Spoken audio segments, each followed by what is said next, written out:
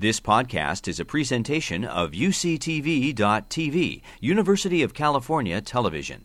Like what you learn? Help others discover UCTV podcasts by leaving a comment or rating in iTunes. So how did you get involved with the project? How did it first come to you, or where did the idea germinate, or your relationship with Ed Neumeyer? I just graduated from UCLA Film School and was directing music videos and had made a film there, and I heard that a package of films was being viewed by a junior executive at Universal who turned out to be Ed. So we had lunch, and we both realized we were thinking about similar ideas. He was thinking about an android police officer, and I was thinking of a project called Supercop, where an officer was being affected, his mental stability, by appliances that he put on. So we went, hey, and we wrote this thing on nights and weekends in 3 months, finished it in December of 1984, and it was a spec script. And thank God that Columbia and Fox passed, and we got it to John Davison, who took it to his friend Barbara Boyle at Orion, and they grabbed it. How, in terms of watching it now and what I remember seeing, and I should say I saw it opening night. I somehow got into the theater. I was not the appropriate age to be seeing this film. So you grew your first chest hair? Yes, I think I was a teenager, and I somehow got in, and I remember the comedy, the roaring laughter, and the notion that I knew that this was a different form of comedy. Right. When it really was the beginning of a certain form of subversive comedy that then we are all so comfortable with now. With The Simpsons really took it into television, this kind of parody structure of satire. How aware were you both that you were writing a comedy or comedic action film? That's really a good point. Ed always said it has to be funny. And he pointed to a number of dark comedy projects where violence was followed immediately by laughter. My sensibilities were more subversive, having protested the Vietnam War. So the media break things, Newcomb, and that aspect was the humor that I felt was subversive and political that I brought to it. So, but that tone also of melodrama or 10% too loud, I think Verhoeven ultimately embraced too, because he is all about showing full frontal nudity. There's nothing, he doesn't conceal anything with his sensibility. So I think it was a kind of perfect storm of sensibilities. Yeah, Paul Verhoeven, let's talk about him. I read online that the original director was Alex Cox. Is that, or was almost involved? Is that true or not true? I was originally going to direct it, and thank God I didn't, because I didn't know enough. And Alex was only mentioned by Ed. Actually, we interviewed George Cosmatos and a couple other people who were very inappropriate. And I suggested Paul because my theory is that Europeans and outsiders, like people in the African-American community, handle violence and America in a completely different way, sort of anthropologically. If you look at Ragtime or Chinatown, the European directors. And Paul, because of Soldier of Orange, I made Ed and John watch it. The scatology and the humor, somebody's blown up with a hand grenade in an outhouse, was perfect. But when Paul read it, he threw it in the trash. He thought, oh, B genre stuff. And his wife, Martine, who is a psychoanalyst, pulled it out of the trash, read it, and suggested that Paul look at it again. And the other good stroke of luck there was that English was Paul's second language. So he hung close to us as writers. He would ask, what does this joke mean? What does that joke mean? Instead of moving in and rewriting as a director or some kind of misplaced auteur, he worshipped the script.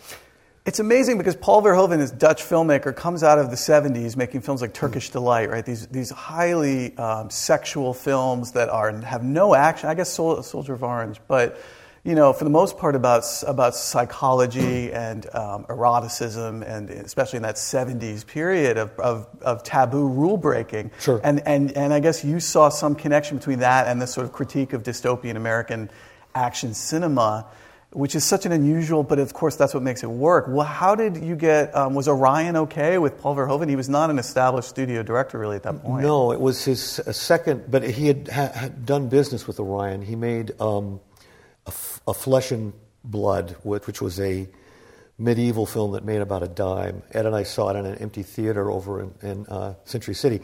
But again, it was a piece of luck that we got him because it's so well directed. He deals with master scenes with wide angles. There's not a lot of cutting, and I think if Bertolucci's analysis of directors holds true, that the robin always sings the same song. Paul's stories are about palace intrigue. If you look at Black Book, the recent thing, they're ensemble pieces in which much more there's a political landscape. There may be personal stories with a lot of sex and scatology, but they really are about a sort of political environment in which something is being worked out. So again, imagine George Cosmatos, who made Rambo, making Robocop. That would have been, we would not all be sitting here. John Davidson famously, or somewhat famously, said about the film that he called it fascism for liberals, which I thought was a really unusual quote. What does that mean exactly? But that it was sort of a fascist fantasy for the liberal sensibility. So we could talk a little bit about the politics of it, that it is this hybridization between the ideas of a kind of avenging force, but yet the force is not directed necessarily at the crime element, although they are at the center, but at this institutional critique, right? And that's the shift. Sure. I mean, so much has happened since then, all the way up to Ferguson. So you have to figure, at least my feeling was that it was comic relief for a cynical decade. We watched Reagan, and I'd watched Reagan since he operated here in California, shutting down the UC system for a little while, being very antagonistic to the regents. And then the deregulation during that period and Iran-Contra.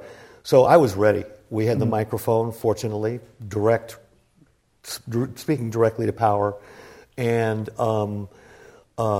Ed came from a corporate world, so he understood the boardroom. And we both had our strengths and didn't know each other's strengths. And I think that together combined for a more potent kind of satire about the system. And again, in a satire or a farce, everyone's playing it straight, like Network. No one knows they're an idiot, right? And they just play it about 10% too loud. And again, Paul's melodramatic sensibility really helped with that, what I guess has become the graphic novel sort of portrayal of a story. And interestingly, I think we arrived at the graphic novel before it caught on culturally. That was another sort of step we took in the right direction. But the only graphic novels that were out were Judge Dredd and the Frank Miller stuff, the Dark Knight work. But it hadn't become this sort of Comic-Con deluge that we're now all sort of up to our eyeballs in. Let's talk a little bit about the vigilante, the idea of the vigilante, because I know in the 70s with Dirty Harry, right, there's the notion of Clint Eastwood, do you feel lucky punk, right? This is the beginning of it. Then there's Death Wish, right, with Charles Bronson. But all those films were very much about fantasy or fear, nightmare of this criminal element taking over the city, that in the 1970s with economic recession, the police were going to give way to chaos, and the fantasy of the vigilante, right, almost from the Old West, that they come and they restore order by discarding the law and just taking it into their own hands. But those fantasies were all about critiquing the criminal at the base level. It's almost it would be considered a right-wing critique. Sure. This film satirizes that, right? Was that the idea of it, to kind of respond to it and say, well, here are the criminals, we want to see them die, but the real power is in the boardroom. It fulfills a vengeance fantasy, I agree. However, you know more than we did in 1985. I mean, that's what's interesting about all of this. Even though we have certain political and cultural sensibilities, for in hindsight, history can put this thing where you just very aptly put it. But at the time, I think that, I was a student of the vengeance films, and if you notice in Death Wish, the main character is Paul, an architect. He's not an alpha male.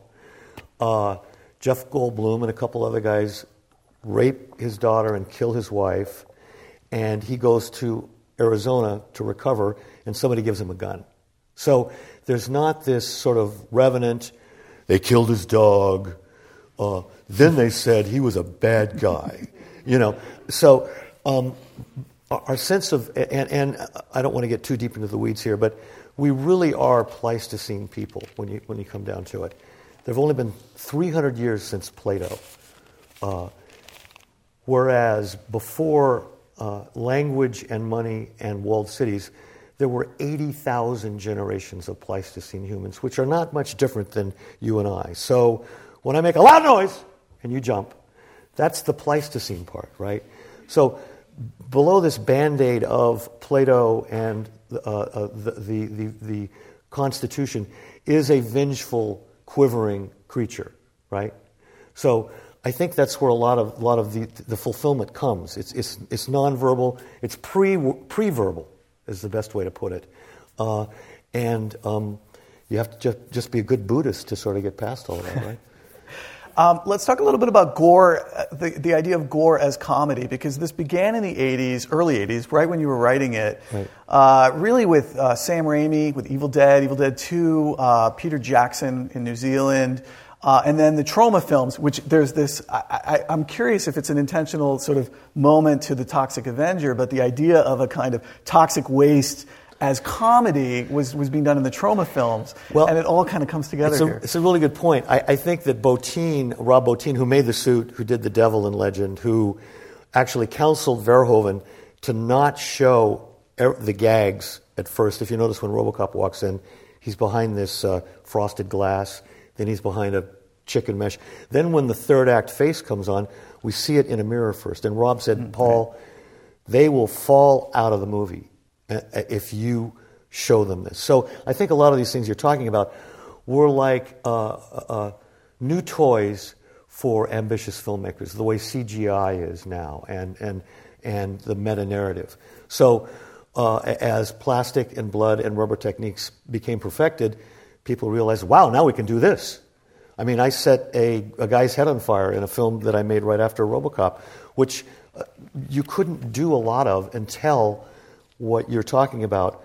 There were technological breakthroughs that allowed us to have more toys and to sort of extend the storytelling range. I think that impacted narrative the way CGI is now. Yeah, in the 80s it was about a kind of graphic body horror that was taking place in David Cronenberg's films. Exactly. And I remember, but the idea, what I think was unusual here was really to make that comedic, that to say that underneath that horror there's almost a slapstick comedy. I mean, when the head came off, when he hits, as someone who was there opening night, I was barely in high school, the entire audience burst into applause. I mean, it was a moment, of just, we can see this in movies, and it's okay, this is great. Sure. It was almost an unleashing. It's pushing the boundaries. I remember I watched Evil Dead 2 like this. Right. And so when you see something like that for the first time, and Cronenberg pushed a lot of boundaries as well, with this sort of plastic makeup, and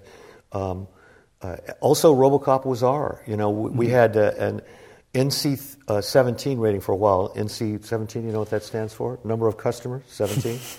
So because the torture murder of the cop went on way too long, and Paul's is such a violence nerd, it's almost masturbatory for him. But as we cut it back, interestingly, it became more pornographic than graphic. So what you couldn't see, if you remember in The Godfather, when the guy's hand is knifed to the bar, the garrote happens under the bar, and we see the killer's face. So it's more what we can't see, which to me it defines certain elements of pornography or concealment versus the full Monty, if that makes any sense. For first-time writers, you were very involved in the production. They really let you work with Paul Verhoeven. What was that experience like? How involved were you on set? It was really a good day at the office. Maybe it spoiled us a little bit because, again, there was no studio development. We went away and could make this movie with a lot of money. Right. So you were on set for the whole shoot? Or? Ed was on set for the whole shoot. I was only on set for 2 weeks. And I was supposed to direct a second unit, but I got a job directing a low-budget feature for Charlie Band, who did this trauma kind of gore, which we'd been talking about. But I wanted to be there for the gas station blowing up because I had this image that I tried to put in 2 other screenplays: Shell Motor Company, Shell gas station, explosion, flames, and hell. The S gets popped off. So we shot it all, right? And even the close-ups. And then in the editing room, Paul decided not to use it. And we almost got into a physical fight. And I think this was sort of the limits of the cultural gap for him, because he didn't understand what this kind of iconography, the impact of it, even though he was sort of awash in the experience of Americana and spoofing it, that one just didn't get in. Huh. What was Paul Verhoeven like just in general as a director? What did you notice of his working style? Very intense, always shooting. Why aren't we shooting? Why aren't we shooting? And, like the IMAX film on Everest where they used every frame, we used every frame. There was no way to fix CGI with CGI. There were matte paintings and Rob's work. And sometimes we rolled out on a take and we used the last frame of the shot. We couldn't have had a better director, really, because of his intensity and his energy. And you can see it. It's just also the script. Ed and I really aspired to a kind of narrative overdrive. There should always be something happening, either with the B satire or the A mystery. We were very fortunate to have him. Was there anything you wrote I guess we heard about the S exploding. Were there other elements of that you were not able to get into? There was a fourth media break in which the Benny Hill character, Bixby Snyder, is arrested as a pedophile. And we go into the hospital to find Lewis alive. And there was another commercial, and I can't remember what it was. And in the sequel, which the writer's strike canceled, and then Frank Miller wrote the sort of subpar Robocop 2, we had Bixby Snyder running for president, which is sort of what's happening right now, if any of you have been following the news. Yeah, I was talking to somebody today who said making fun of Detroit today would almost just be too far. It's like at the time you were doing it, it had a satire, but it's almost sad to make fun of Detroit. So much has happened. I saw on opening. I was in New York on the opening weekend and went to a duplex that was showing Full Metal Jacket next door, primarily African American audience. And if you've been in a theater with that kind of audience, they're talking to the screen, they're talking to each other.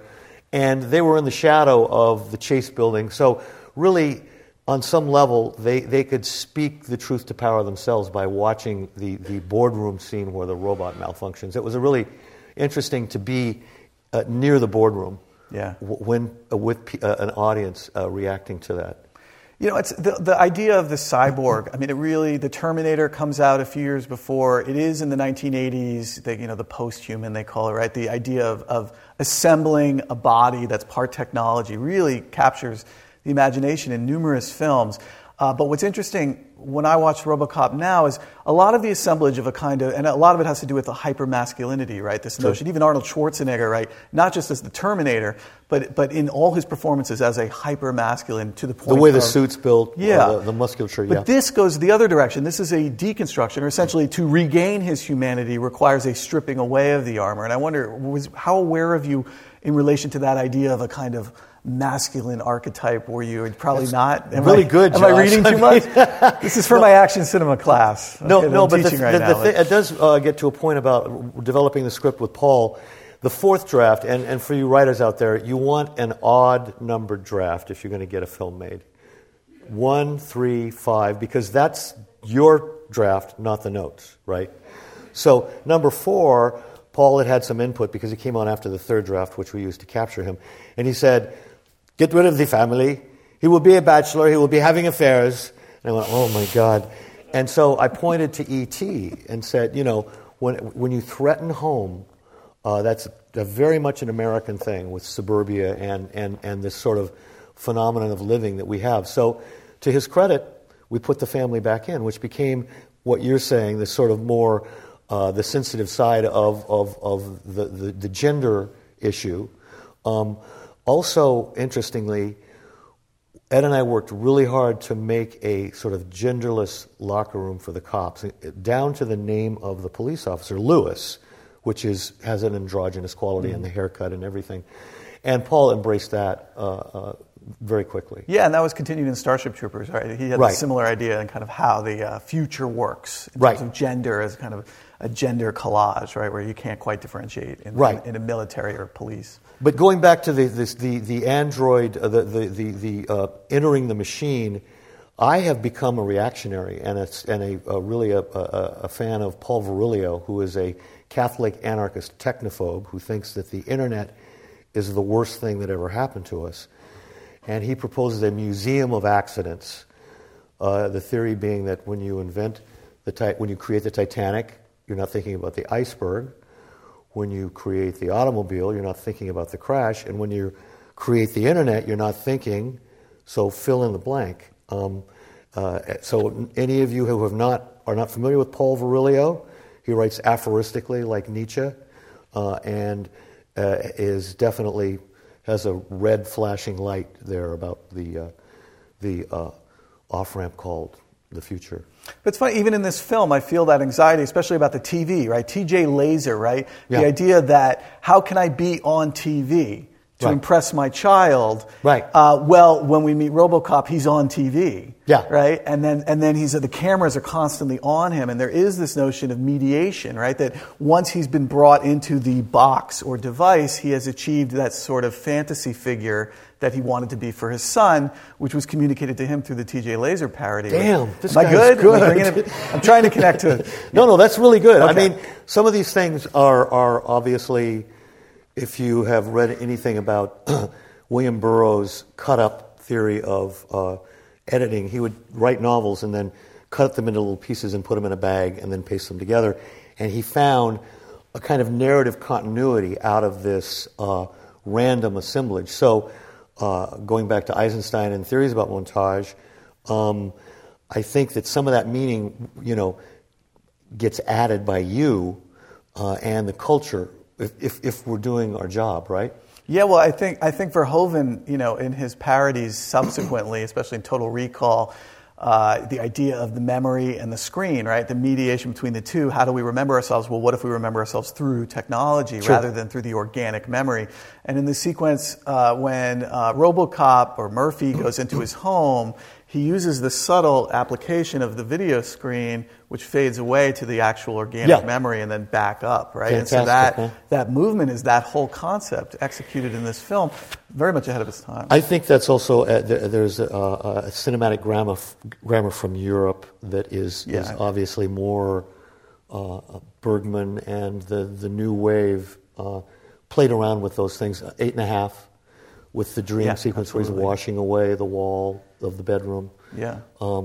And I think he was given permission to do that. He gave himself permission to do that, where Americans were still sort of eating hamburgers. Yeah, it's funny because the European cinema of that period of the 60s and 70s is about cinema. It's self-reflexive about cinema. This is a movie that's self-reflexive about television. There's it's a second layer, which we hadn't really seen, like with I'd buy that for $1. Sure. There's all these explosions going around the gang, and he's watching TV. Was that in that idea of fixation on the television? Even then we were so media saturated, and it's a very good point. Paul at one point wanted to, with the media breaks, pull out from the TV into the news set, blah, blah, blah. And Ed and I threw a fit because there is a first-person grammar there when you just see the screen that you're used to, that from the cradle. Someone's talking directly to you. And so, like the narrative voices of I, you, we felt that we could get away with a sort of, I guess it would be second person, you, someone looking at you, versus the third person over-the-shoulder grammar. So we told him not to do it, and he didn't. Yeah, I mean, it begins as a television show. We start watching the news. There's the row of TVs in the boardroom, right?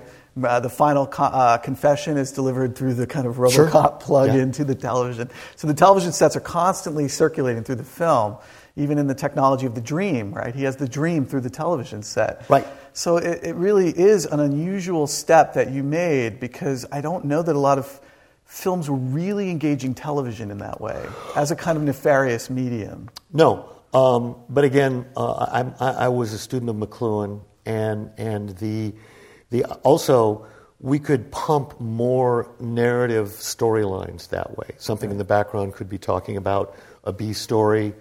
The data analysis with the data port where he finds the gang.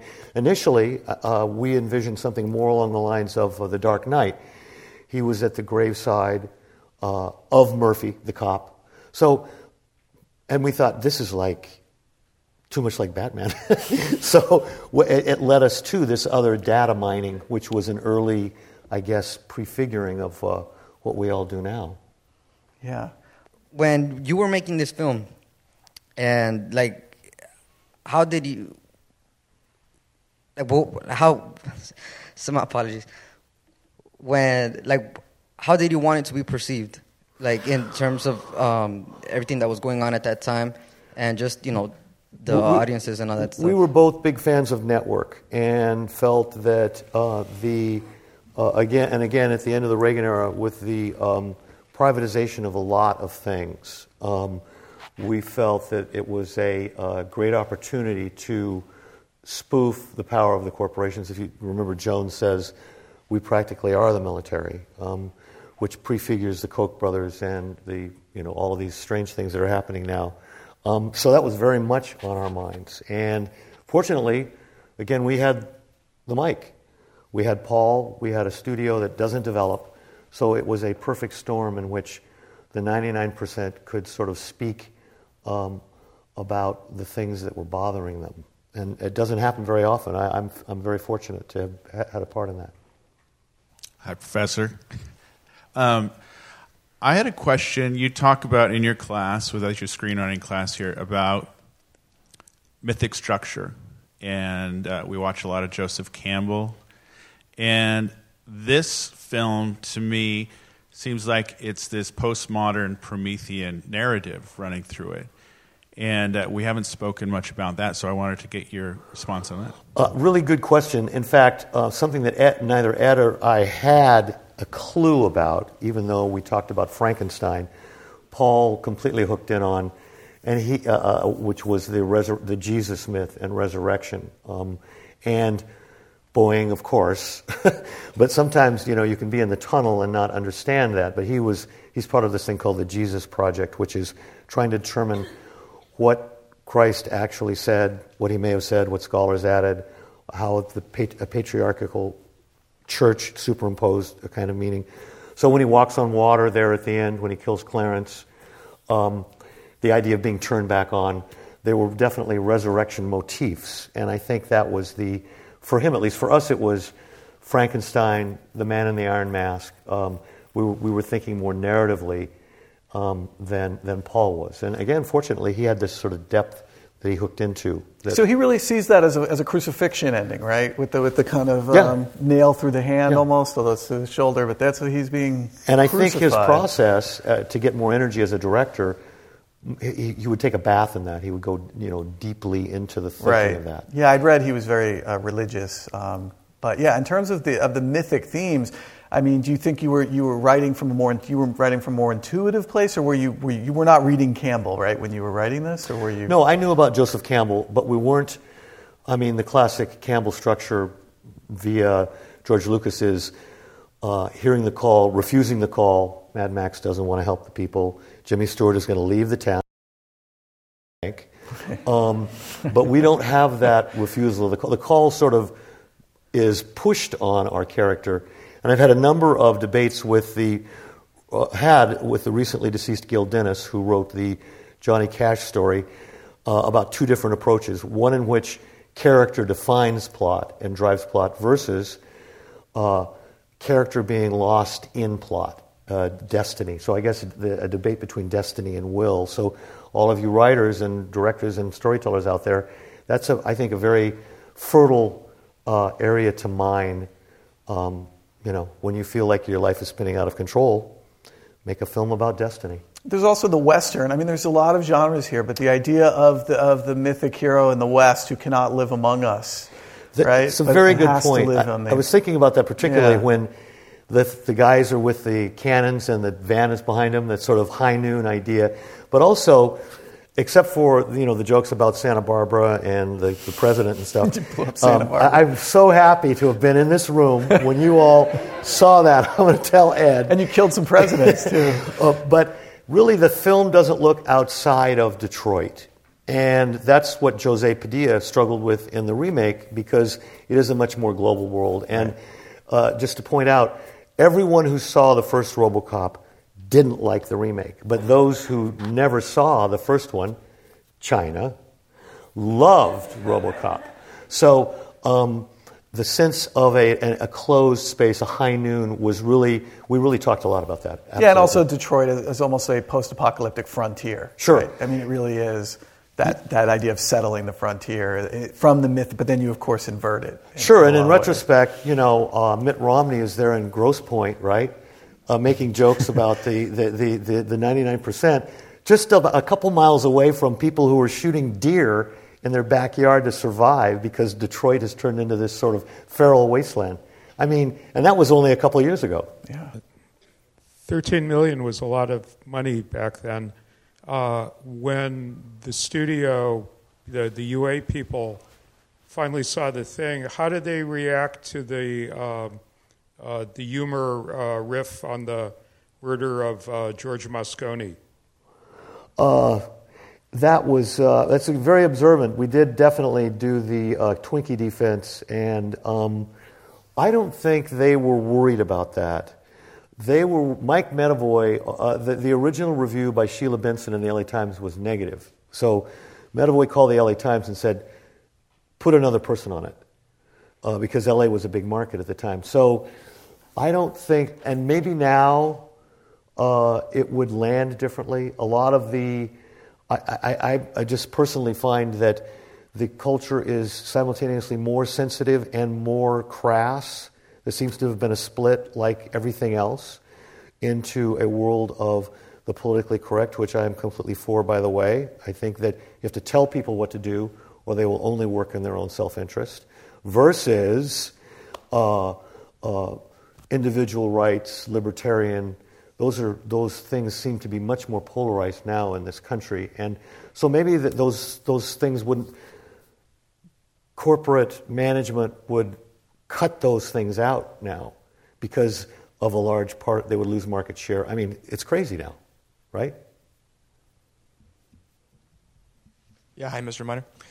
I just wanted to ask you a question about the remake that they had a couple of years ago. I was wondering what your thoughts were on how they handled it, and more in general, what your thoughts were on all these big Hollywood remakes being made now of 80s films. It's a good question. I think Jose did a great job. And I've had a big split with Ed and Verhoeven about this because their feeling has been protect the brand, this is a one-of-a-kind thing. But my feeling is that Robocop could operate like Batman, and every 5 years you could make this thing about a character who is not influenced by the community that they're trying to uphold.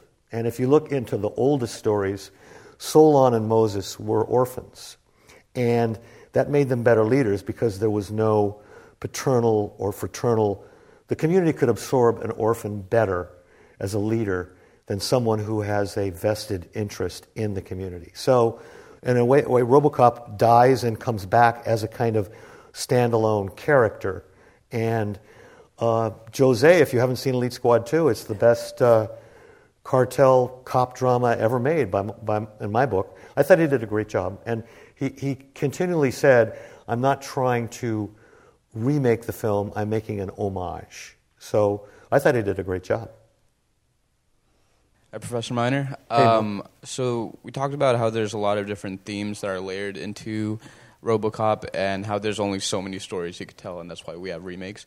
Were there particular movies that came out after Robocop that you felt were like, that you kind of watching and were like, oh, that's kind of like what I wrote, or it really stuck with you in terms of like it was very Boy, maybe this means I'm not as much of a narcissist as some people think I am.